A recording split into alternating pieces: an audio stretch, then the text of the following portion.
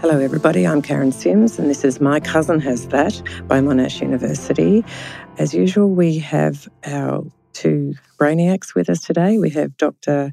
Julie Monk, who's a Senior Clinical Development Coordinator at Monash Uni, and Associate Professor Joshua Uwe, who is the head of the Regulatory T Cells Therapies Group at Monash. Hi Julie, hi Josh. Hi Karen. So this is our last episode for this series, and we thought we'd do a bit of a wrap-up, talk a bit about the future, because there's some exciting things going on in immunotherapy. We've met some fantastic guests, patients, clinicians and researchers, and they've given us a lot of information. We're very grateful to them because we understand the burden of disease is immense, it's expensive, it's time-consuming, it affects all facets of a person's life, and we're very thankful to those people coming in and sharing their stories with us. Julie, can you perhaps talk a bit about your sense of the future in terms of your job, what you'll be focusing on? Number one will be clinical trials, particularly a clinical trial of Josh's potential therapy. And that will be groundbreaking, potentially, particularly if we're successful, because it'll be hopefully the first time that this type of therapy has been tested in patients with autoimmune disease. I think the other key thing, if this cell therapy is successful, is an increased need for patient registries. So collecting data on patients.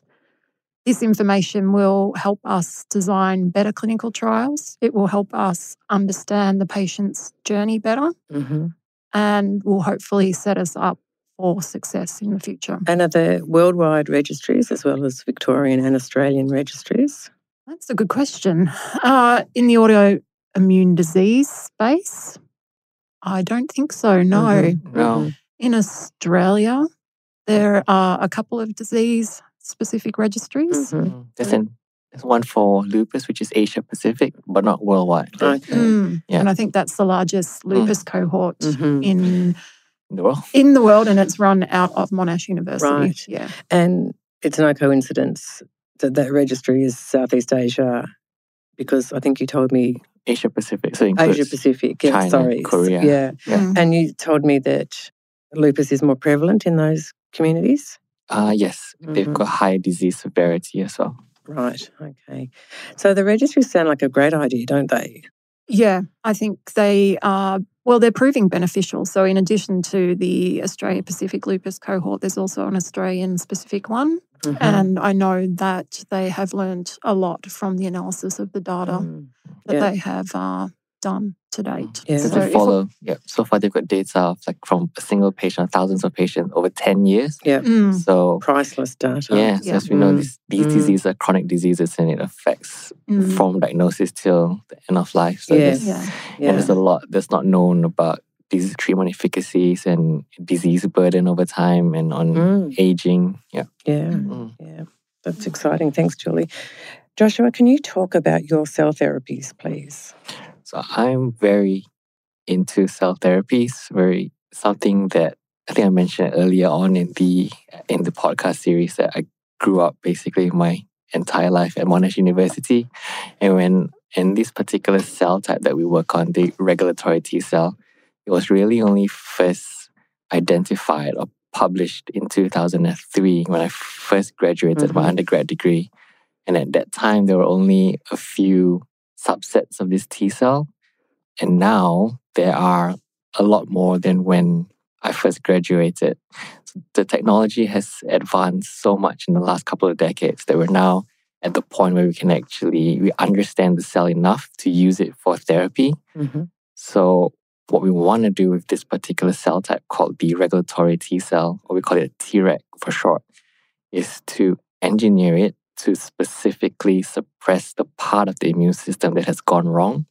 So we're talking about autoimmune diseases, and the different types of autoimmune diseases occur because the immune system attacks the different organ. So that's why it's called regulatory T cell. Yeah, because it regulates. The penny just dropped. Yeah. It regulates. So it regulates something. It regulates Right. the inflammatory responses. Mm-hmm. Yeah, so we're saying like how in type 1 diabetes, the immune system attacks the pancreas. In multiple sclerosis, the immune system attacks the nervous system. In Sjogren's, it attacks the glands and so on and so forth. So what we have managed to develop is a platform where we use the word genetically engineer, which basically means we insert a gene into the regulatory T cells to make it specifically switch off, for example, a brain-specific immune response or a kidney-specific immune response or a pancreas-specific immune response. Ergo, a cure. Yeah. Oh, excellent. Yeah. I feel like I'm learning every day with you two. Thank you for that. So it is really exciting. When you set up your clinical trial, how many people do you think you'll need? Yeah, probably about 10. So the first clinical trial will be designed to test safety because that's a foremost, phase 1 trial. and paramount, what you want to establish. And we'll also have elements of evaluating pharmacokinetics, which is how the body will... I can't remember the exact definition. I know it's So like how the body responds? So there's like what the body does to the therapy and what the therapy does to the body. So pharmacokinetics is what the body does to the therapy, and pharmacodynamics is what the therapy does to the body. Okay. So that will be the phase 1 clinical trial. And that is a good definition of phase 1, isn't it? It's actually, I won't try. I'll let you guys do it. Could you please tell everyone what a phase 1 trial is? So phase 1 trial is the first time a drug is tested in humans. So we gather information about how the drug works and how safe it is in non-clinical tests. So that usually involves animals and experiments on the bench. And once we have enough information, we then test it in a human. But the first thing we want to test is its safety. That's the thing, because it's literally never been in a human before. So it needs to be, because we want them to stay alive, we also want them to stay well. Okay, so that's phase 1. What is phase 2? So phase 2 is dose finding. So from your phase 1, usually in phase 1, you would have different doses that you test. And by doing that, you can work out, okay, we see these outcomes in these patients, therefore we shouldn't give a higher dose. Or less.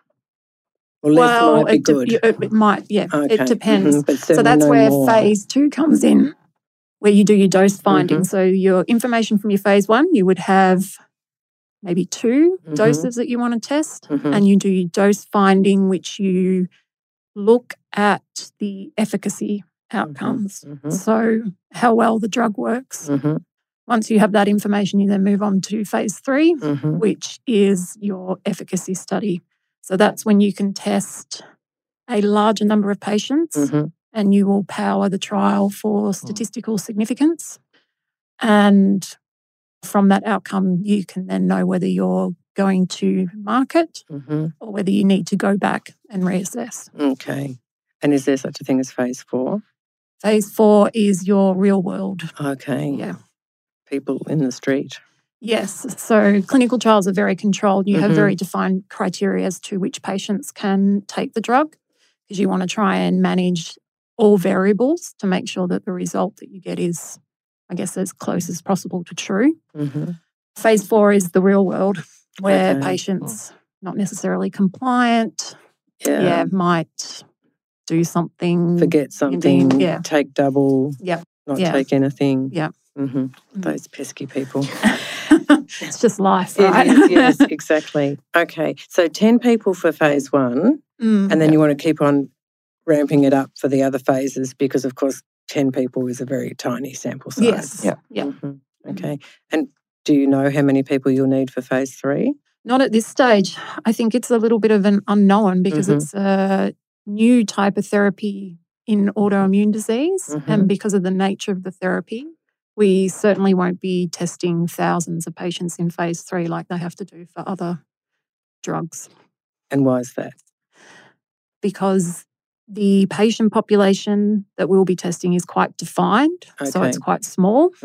And it's a cell therapy which requires collecting blood from the patient, then extracting the cells from that patient blood sample, genetically modifying them, then putting them back in the patient. Right. So it's expensive and time-consuming. And there's risks within that procedure as well. And you're dealing with people with conditions to begin with. So they will have off days and bad days and can't get out of bed days. Yeah. Right. That sounds so interesting. I'm very proud of you. Proud to know you, both of you. Josh, could we hear about some of the experiments that your lab people are doing? Yeah, sure. There are a lot of us, and we all work as a team.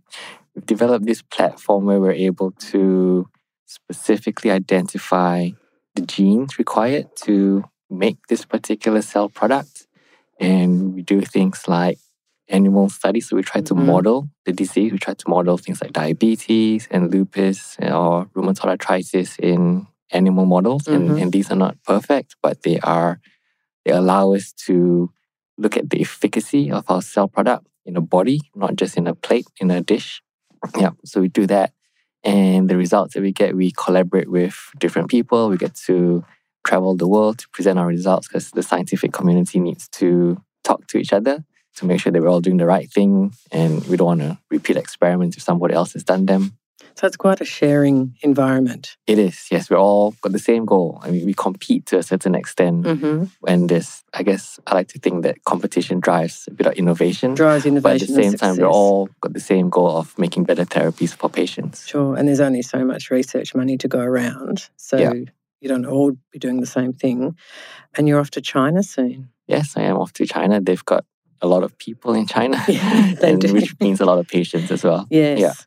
So sharing registry data information. Yeah. Great.